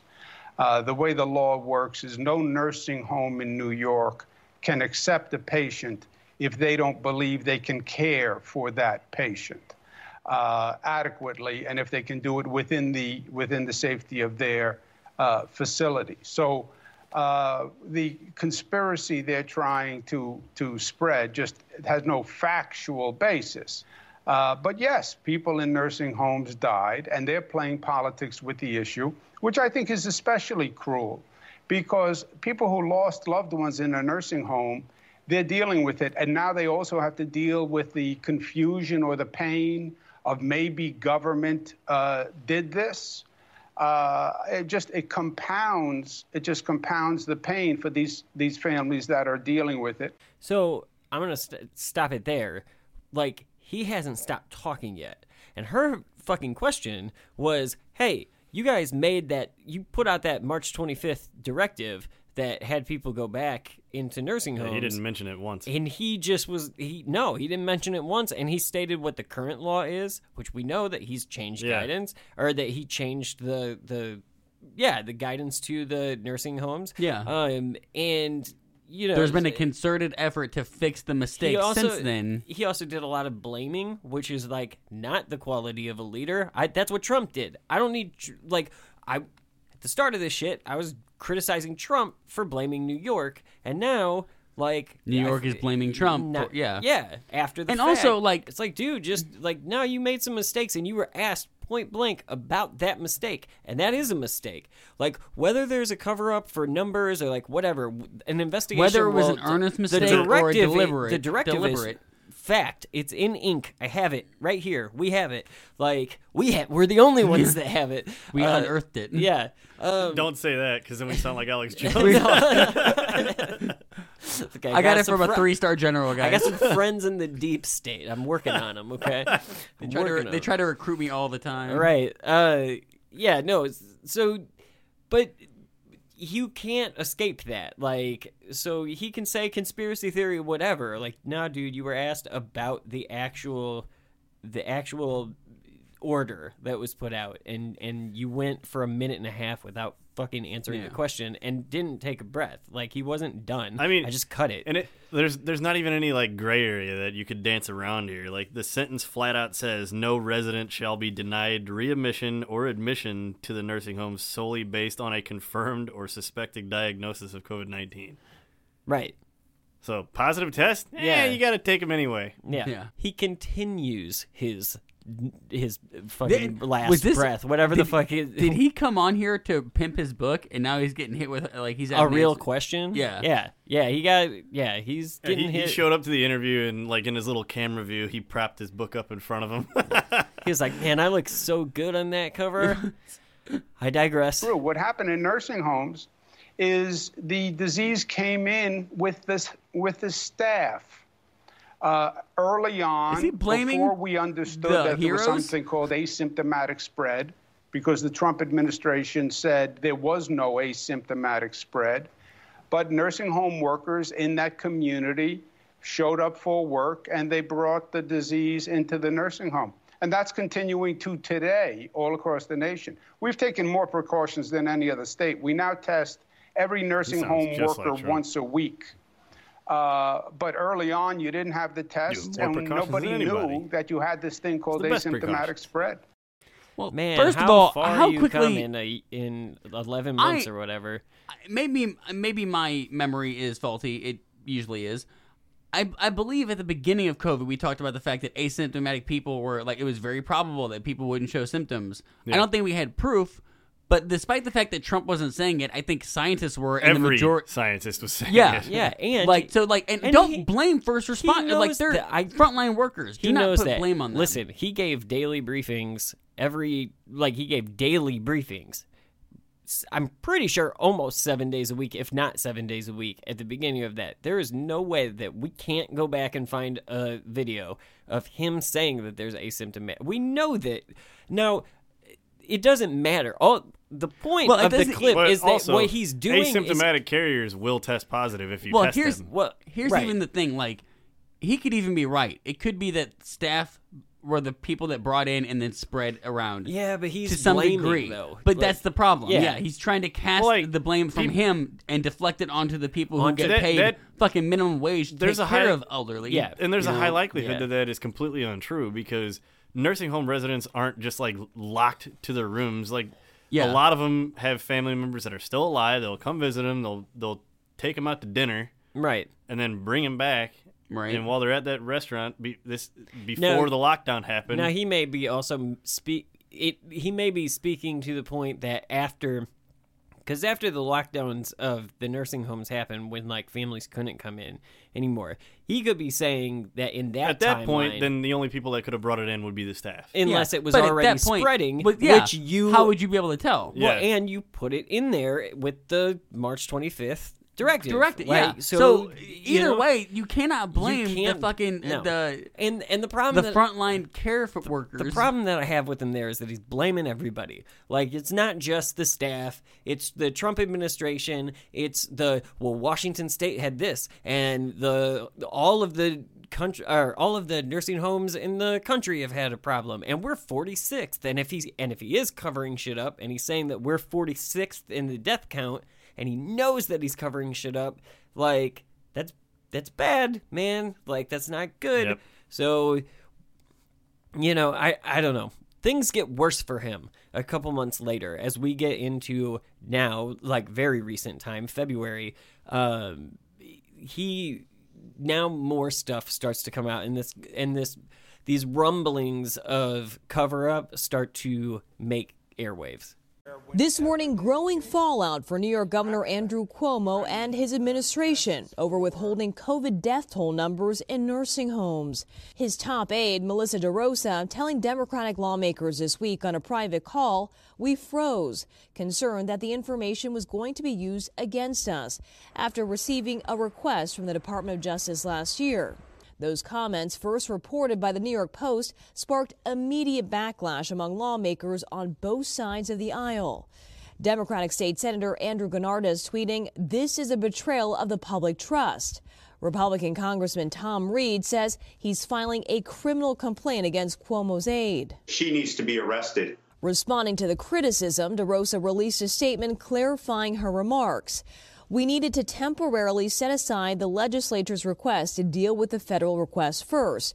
We informed the houses of this at the time. We were comprehensive and transparent in our responses to the DOJ, and then had to immediately focus our resources on the second wave and vaccine rollout. We could not fulfill their request as quickly as anyone would have liked." So the reason that, like, obviously that's a big story. She comes out and says that, look, we're covering up. They did make the point that they were afraid of the Trump administration. Like, there is that aspect to it, which I could see that, but there is a lot of this. That's also not a reason, though. Right? No, it's not. It's not sufficient, and you can't ignore the last 20 minutes of the conversation where dude is like putting out posters and books and being the superhero, like self-promoting like a motherfucker. Yeah. He's using this as a potential bid to the next, like he Run could be for president. president? Yeah. Everyone fucking wants the job. Yeah. But no one wants to actually do it. So the scrutiny. I do think though the end of that clip is important because when she comes out to clarify, it almost sounds like, oh, now somebody has come to you and been like, hey, you need to clarify and make this sound way less bad. And little damage control, please. Yeah. However, it doesn't stop the story from moving forward. The growing scrutiny comes just weeks after New York Attorney General Letitia James released a report claiming the state had undercounted nursing home deaths by as much as 50%. State health officials acknowledged the death toll was more than 15,000, much higher than originally reported. On Friday, 14 Democratic state senators called to repeal Cuomo's emergency powers in the pandemic, joining the Republican-led effort. Governor Cuomo defended his administration's actions in late January. A third of all deaths in this nation are from nursing homes. New York State, we're only about 28% only. But we're below the national average in number of deaths in nursing homes. That's only 5%, dude. But who cares? 33, 28, died in a hospital, died in a nursing home. They died. It's not good enough. He is clearly playing defense now. And then a couple of days after, he had a really bad week in February. It was let me see, I've got it written down. I know at one point he's 13th talking through 19th. He blamed Trump being gone, casting blame again, and said like, oh, the reason this is a big story is because like, did he do that? Or maybe that was Ted Cruz. Yeah, it might. I'm not sure. But I'm not sure.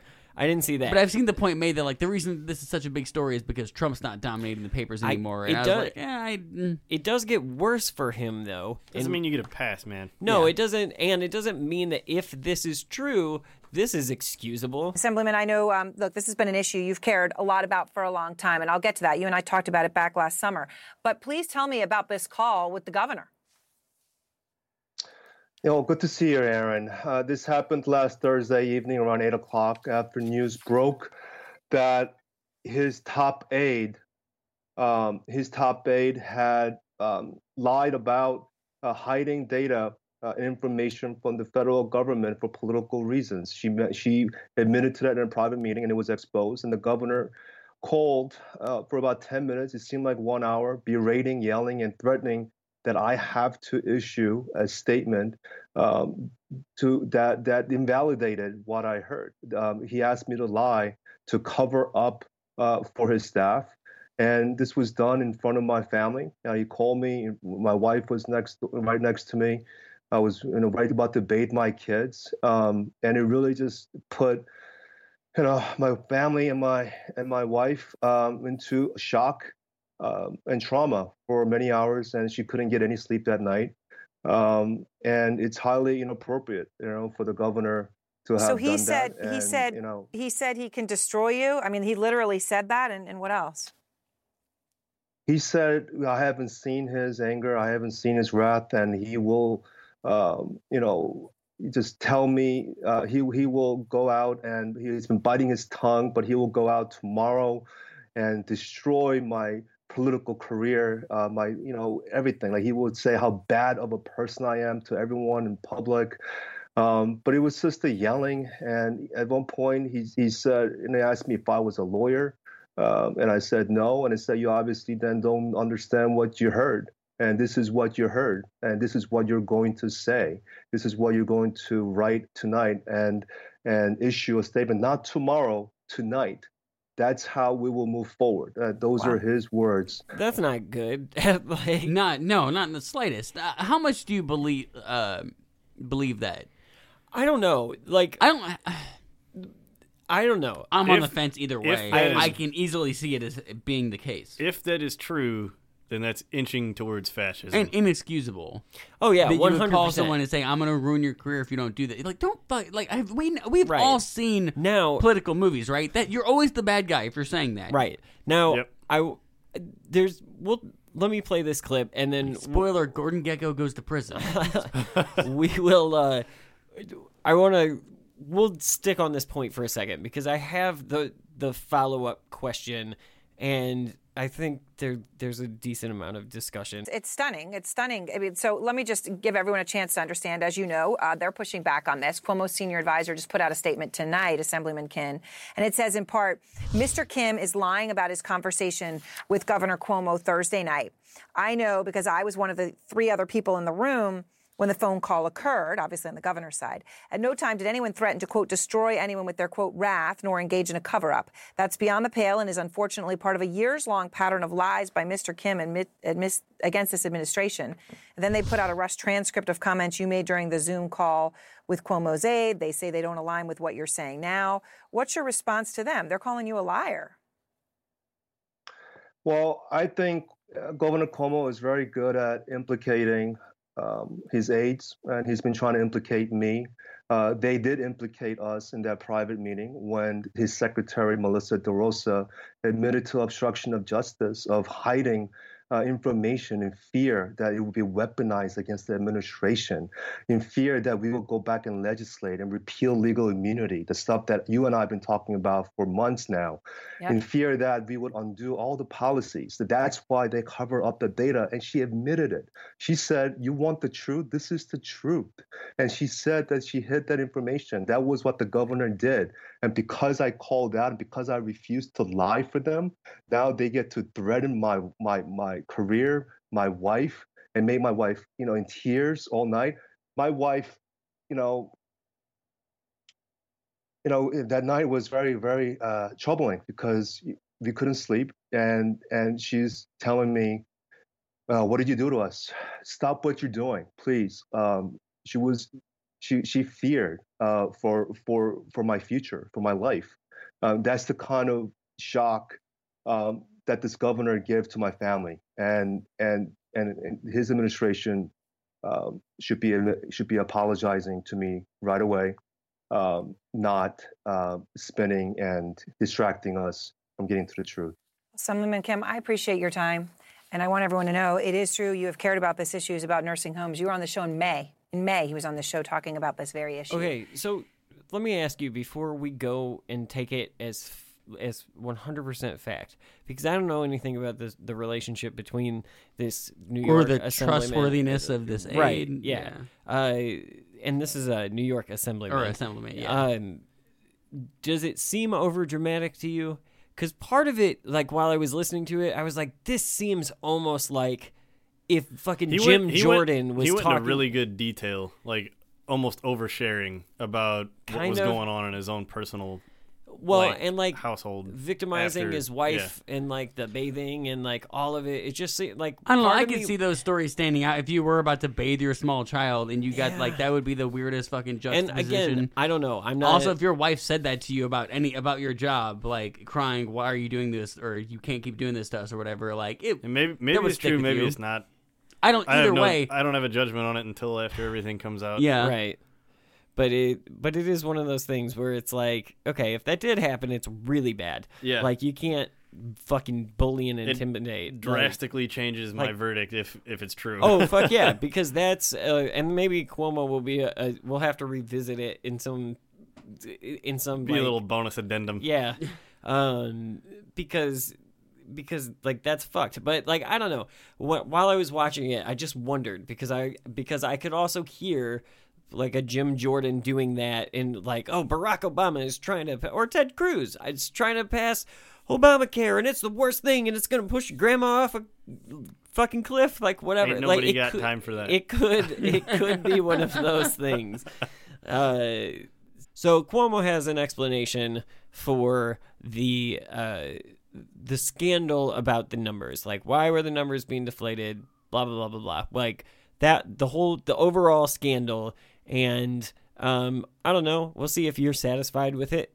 I want to set the record straight on nursing homes for a number of reasons, primarily for the families of nursing home people. We created a void by not producing enough public information fast enough. People wanted information. We did not produce public information fast enough. That creates a void. what happens in a void, especially today in this environment, in this toxic political environment. Something fills the void. And conspiracy theories and politics and rumors fill the void. And you can't allow inaccurate information to go unanswered. Twitter, bogus reports become a reality at one point. Social media, 24-hour news stations, if you don't correct it, it gets repeated, and it gets repeated, and it gets repeated, and then people think it's true. It's a very difficult environment to operate in. We created the void by not producing enough public information quickly enough. I get that. But then it was exploited with misinformation, people playing politics, Republicans playing politics, personal attacks, personal agendas. And now this continues, and people get confused. And people who lost family members in nursing homes start to say, I wonder if this is true. I wonder if my father died because somebody made a mistake. I wonder if my father had to die. Those false statements must be countered. They must be, or else people get confused. No one has a right to spread lies or misinformation that causes pain to families. I don't like that. I don't like the confused thing. Like, people are too stupid. Like, he's trying to play a card out of Trump's book. There is a thing about, like, disinformation affecting people, and we don't want people to be misled. Yeah. But that's not... But it doesn't feel that way. No, that's not quite even what he's saying. No. He's saying... He's whistling at fake news. Well, yeah, because he's saying, look, all your criticisms of me. It's a bunch of Twitter people. Yeah. And we shouldn't take that. Yeah, but, like, no, there are a bunch of people that are pissed and they go to Twitter. And they write I wouldn't about call you. CNN or the New York Times Twitter people. Yeah. There are decent people that are upset about actual things that you could be upset about. So I have one more clip, and it's Bill de Blasio, I believe mayor of New York City. Is that right? Yes. I knew that off the top of my head, totally. He was asked about Cuomo's... The Democrats and the Republicans now pretty much are like, hey, Cuomo needs to be held accountable. And what I believe is going to happen, because the Democrats know that they can't not hold Cuomo accountable, because if they do, they're no better than the last 4 years of bullshit from the Republicans. So they need to. My second question has to do with the governor and the ongoing controversy about the nursing home decisions.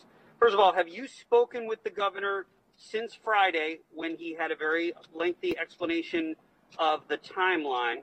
And if not, do you accept his explanation that essentially the state created a void by not being as forthcoming as it should have been, but that there's essentially no scandal there? No, I have not spoken to him. No, I do not accept his explanation. There needs to be a full investigation. Thousands of lives were lost. Families deserve answers. We need to get the whole truth here. We need to make sure that nothing like this ever happens again. So Democrats and Republicans are both pretty much signaling that they're going to do something. It looks like it's going to be in the form of stripping him of his... I don't think he's going to get impeached over the numbers thing. Yeah. So what do you think? Like, where do we put Andrew Cuomo in this whole... Because, like, we've really only looked at this one scandal, so we don't need... I'm not comfortable judging him as a, like... person? Yeah, who is this guy based on this one timeline of a little bit under a year? I mean, I can guarantee you that I believe that he's a fraud. Yeah. Well, he's a politician. I think any politician is going to land in that. At a baseline, he's a fraud. If the stories are true, he's definitely a traitor. In the sense, at the very least. Well, yeah. If the in the fact that he would intentionally cover it up and then threaten an employee. I was going to say, if the story is true on the account of Mr. Kim, then he's a fascist. Yeah. Yeah, I might even push it. Yeah. I would say that. Well, okay, so because he's Trump, if the stories are true. If the story is true that he knew what was happening, that like he covered up the numbers. If that story is true, I would say he is a traitor. If the story is true that he also then threatened an employee, on top of that, if everything is true, I would say he is definitely we got a lot of ifs here. A fascist. Yeah. Being that it's not over. No, and it's going to take a long time to investigate. And so we're not going to judge him. I can tell you right now that judge each of those acts. I cannot wait for American Crisis 2, the follow-up book. Yeah, right? Oh, man, I don't know. It just, to me, the thing about Cuomo that bums me out, and I guess the point that hurt me the most through this, I liked him at the beginning of the pandemic, and I still think that the way that he presented shit to us, like, yes, he had the fuck up with the March 25th directive. Yes, like, he made some mistakes. It was like a 2.5 week fuck up before they corrected course. So like, I liked him until he wrote a book. Well, and 2.5 weeks is a long damn time. That is a very true statement, Jim. Sorry, but is. 2.5 weeks is a long time when you're talking about an infectious disease, because it's not like you can just slam the door shut and be like, all right, we can stop it now. Like, no, it spreads so fucking far. Even if one patient makes it back from being positive in the hospital to back into the nursing home environment, that whole nursing home is screwed. Yeah, let alone 2.5 weeks. Then you have, like, cross-contamination with people going home, like workers going home and then going to the store. And then at that point, it's a you can't get the toothpaste back in the tube at that point, right? I think, yeah. Like, that's too much of a fuck-up at too critical a time in a pandemic. Right. When you can't afford a misstep. I do think, now, like, if you compare him to somebody like Trump in that aspect, Trump's fuck-ups were way bigger, right? Like, way worse, because, like... Way more numerous, yeah. It could have led to, arguably, 500,000 deaths. Yeah. Like, and now, like... You know, if he would have just owned up to it and moved on, the thing. We wouldn't even be having this conversation. And Cuomo wasn't every day talking about how the virus wasn't dangerous. Wasn't real. He could have been Trumpian in that way. Much worse. The thing that bums me out he is that, what I don't want a Democrat to be, though. Yeah, well, and over the course of the episode, he becomes Trump, right? Like, he becomes the guy who's blaming and deflecting, and his damage control is very messy. Yeah, I don't know. That's the. I mean, it's hard, and we've never been public figures who have dealt with harsh criticism. I don't know exactly what it's like to try to. Maybe deflection is like what it takes to heal your psyche enough that you can look at yourself in the mirror when people are telling you you're a terrible person. I don't know. Right. I would hope their conscience gets to them, and it's like I don't think I don't think that he, if the Kim shit is true, then I would agree with both of you on fascist. But I don't think that where it stands now with what we know, that he really rises to the level of treason or fascism, and I think he's more than a fraud. I think, but I do think that in this instance, he definitely... If he covered up numbers, he's a traitor. Yeah. Absolutely. Yeah. I would say that... At a baseline fraud, not just even because he's a politician, but because I'm more likely, he wrote that book... Like patting himself on the back, and like, this is how you should handle a pandemic. Man, no, it ain't. 6 months in, trying to use it as a springboard to his next step up. Right. Yeah. No. It is disgusting. Yeah. I agree with you. Yeah, I think we can put him there. He's a traitor. I almost pulled a Star Wars clip for that, but there was too much. There was too much lightsaber noise going on. I thought that would be fucking annoying. So anyway, but that will bring us to the end of this episode. We will be back, but before we go, Jim, will you please tell the people where to find us? Well, we have a Facebook page, and we can be found on Twitter at Real UnAmerican. And also our personal accounts are at UnAmericanB, at Fevered Heart, and at American Actual J. Awesome. And Franklin, will you please tell the people what to do? Yeah, you go in. You can go and follow us, like, subscribe, share, and review. Episodes are available weekly. And, of course, bonus content is available over at patreon.com/UnAmerican. So go check that out. And as always, we do appreciate your support. All right. Thank you both very much. And thank you to our listeners. We will return next week. But until then, our dishonorable mentions this week are Ken Calvert of California, Kat Kamek of Florida, Jerry Carl of Alabama, Buddy Carter of Georgia, John Carter of Texas. Your homework, of course, as the listener, is to vote against these treasonous pieces of crap and put them in a future unemployment line. Thanks. Un-American is a Fever Heart production. It is hosted by Brandon Condick, Franklin Everhart, and Jim Hillman. If you like the show, please subscribe and leave a review. Contact us at unamericanpod@yahoo.com. And be sure to support us on Patreon for exclusive bonus content.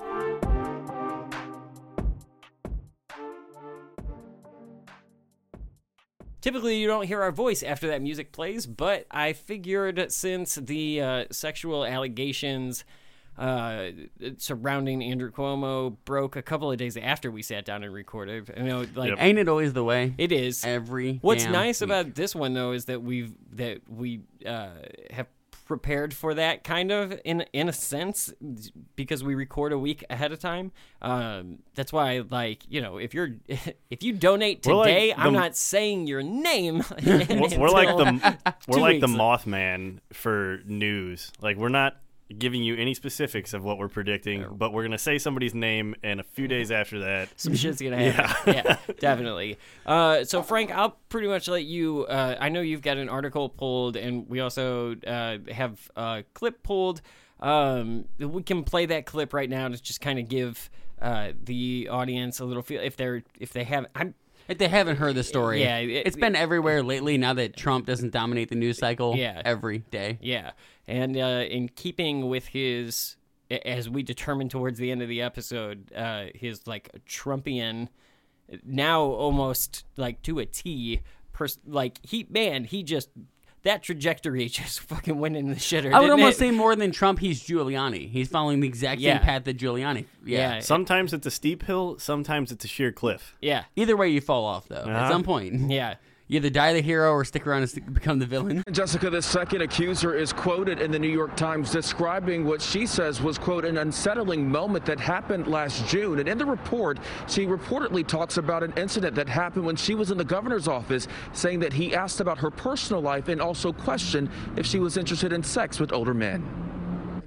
A second woman who spoke with the New York Times has come forward claiming Governor Cuomo sexually harassed her when she was an executive assistant and health policy advisor. The article states 25-year-old Charlotte Bennett is alleging Cuomo asked her late last spring, quote, numerous questions about her personal life, including whether she thought age made a difference in romantic relationships, and had said that he was open to relationships with women in their 20s, comments she interpreted as clear overtures to a sexual relationship, end quote.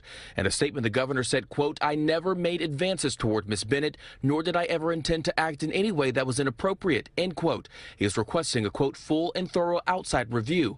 This follows accusations from former top aide Lindsey Boylan, who claims the governor created a culture within his administration where sexual harassment and bullying is so pervasive it is not only condoned but expected. She also alleges that Cuomo kissed her and asked her to play strip poker in 2017, allegations the governor denied. Boylan first made allegations of sexual harassment last December. At that time, personal records surfaced indicating Boylan resigned her state post after she was confronted about harassing several female employees who worked for her. Meantime, a senior advisor says the review will be led by former federal judge Barbara Jones.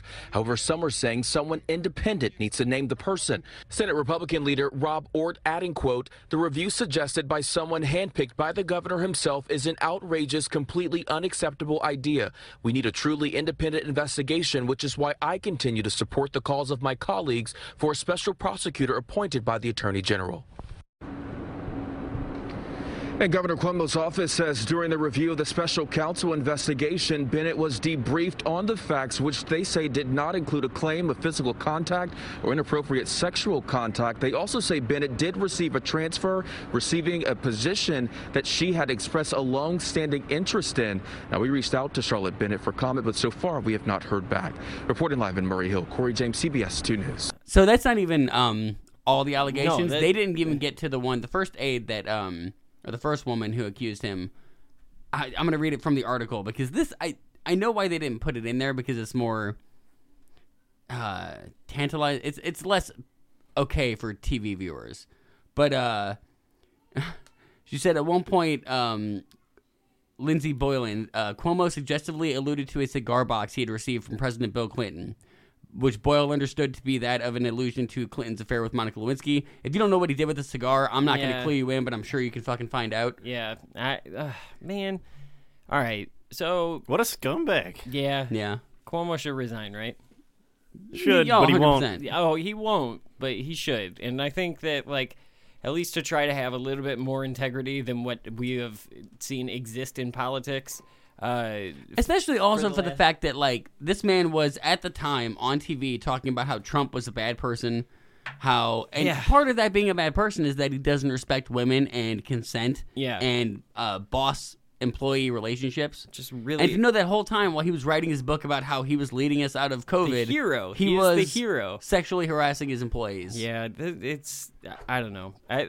I'm very, very disappointed in Andrew Cuomo. I really, for a long time, especially when on the other podcast, on the Devil's Advocate, he was a hero at the time, and we said that, and so I take this personally because I really liked him. I know that I said on that podcast at one point in the late spring or early summer, like, I wish Cuomo would have run for president. Like, now I'm glad that he didn't. And but I am very disappointed. The other person besides Andrew Cuomo that we really should be disappointed with is his brother. We've dealt with on this podcast. We listened to this clip of his brother softballing him jokes, if you want to call him that. Yeah. For which, I said, I saved you, but that was 10 minutes of bullshit. Yeah. Just to think that, like, ridiculous. So since we've recorded the bulk of this episode, Chris Cuomo has come out and said that he won't talk about his brother's accusations. He can't because CNN is saving his ass. Yeah. And that's bullshit. Well, it's a made-up conflict of interest. Yeah. To be fair, at first when Cuomo... he would show show bias, so I guess it's not really a made-up conflict. Well, and here's the thing, though. CNN had a policy when his brother got elected that he was not allowed to cover his brother. From when did his brother get elected? 2013? It's been fucking years. 2011, yeah. I think. It's been years, and his brother's not been allowed to cover him. Once he started getting really good ratings with the COVID daily sessions, CNN was like, okay, you can interview him now because that'll be a ratings juggernaut. They did not give a fuck about any kind of morals when it suited their ratings. Right. But now they suddenly do because, like, oh, well, how awkward would it be for a brother to have a brother on and be like, so are you a rapist? Is that what, or like, so is that... That's a legitimate thing then, right? Like, when it's put in those terms, it's still not great optics. I would be fine with... It's a very awkward, like, monologue. Right. And I would be fine with CNN having that stance if they stuck with that the whole time. If we just didn't listen to clips of his brother bringing him on and being like, is it hard being so great? Is it hard saving us all? Yeah, no, you can't do both. I'll give you that. If you're going to do that to him, you also have to have him on and be like, so let's talk about these three women. Well, especially when you consider that we also heard CNN's Jake Tapper and Sanjay Gupta shit all over at the fact that he was selling posters and he was playing the hero before the book even came out. So, like, CNN, if they would have just kept that line through the pandemic, to Frank's point, they would look a lot better here because they would look like you guys did cover it, like you did. Jake Tapper was out there in August. You didn't let the person with the obvious bias cover it, which is good on you. Right. But the fact that you had this really huge lapse of judgment, which is obviously just because you wanted the views, you wanted the eyeballs, and you knew they would get it, and you're like, well, we'll suspend any morals we have. Well, or we'll just... I don't even know if it comes down to morals, because, like... CNN couldn't have known. It's just a huge fuck up, and it's an example CNN, of why you just, if your rules about conflict of interest are written this way, just fucking stick to them. Because the second that you don't, you're setting yourself up. CNN couldn't have known that these allegations were going to come down the pipeline, but what they could have known is that, like, there is no way a brother can be objectively unbiased about covering his family. That's true. Especially with brother. Like, I don't know that they're that close, but, like, if my brother was accused of something and you wanted to have him on this podcast to talk about it, I'm not going to I'm going to softball him, you know? And Cuomo's only on an hour a night, so it's not hard to just be like, sorry, you can't talk to him. You can't interview him. It's an hour. Like, Don Lemon can interview him, Jake Tapper, but Wolf Blitzer, And if anyone else and I on would the be network even fine can do it. if he wanted to go on Tapper's show and talk about it as like, I'm a guest on your show talking about my brother. I'm not here in an official capacity. Fair game. That's fair game. Yeah. Yeah. I'm fine with that. You just can't have the guy who's supposed to be asking the questions so that we, the viewer, can understand what's going on, be talking about fucking huge comically sized nose swabs and shit. Like, that's not okay. And it shows the conflict of interest right there. Yeah. Like, that is it. I also That's don't know why you how, do it. like, I haven't looked into the details of whether Cuomo,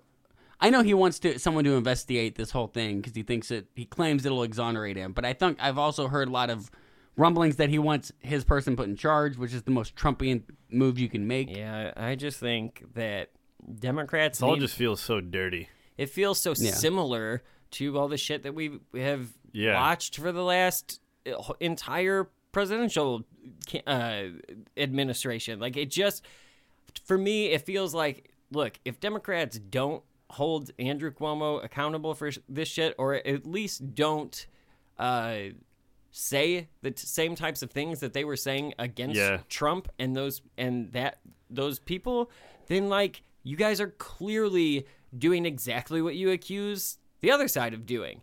And you can't do that. Like, somebody has to have integrity or we're all fucked. I'm going to lose a lot of faith if that's the case. Mm-hmm. So this just sweeps under the rug. Yeah.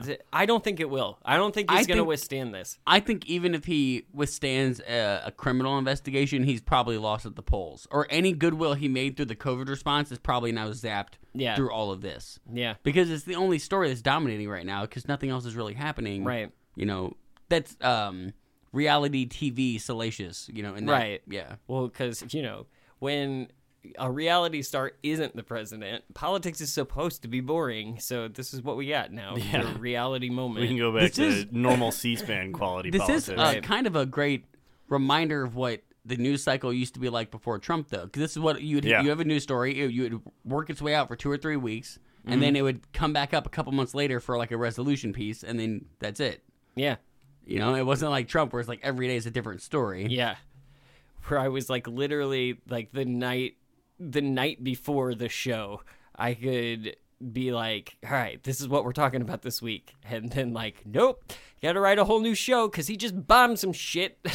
Like, he just dropped a bomb in Syria. We have to talk about that. You know, we complain about covering the news week to week, like how much we had to fit in for how crazy the news cycle was.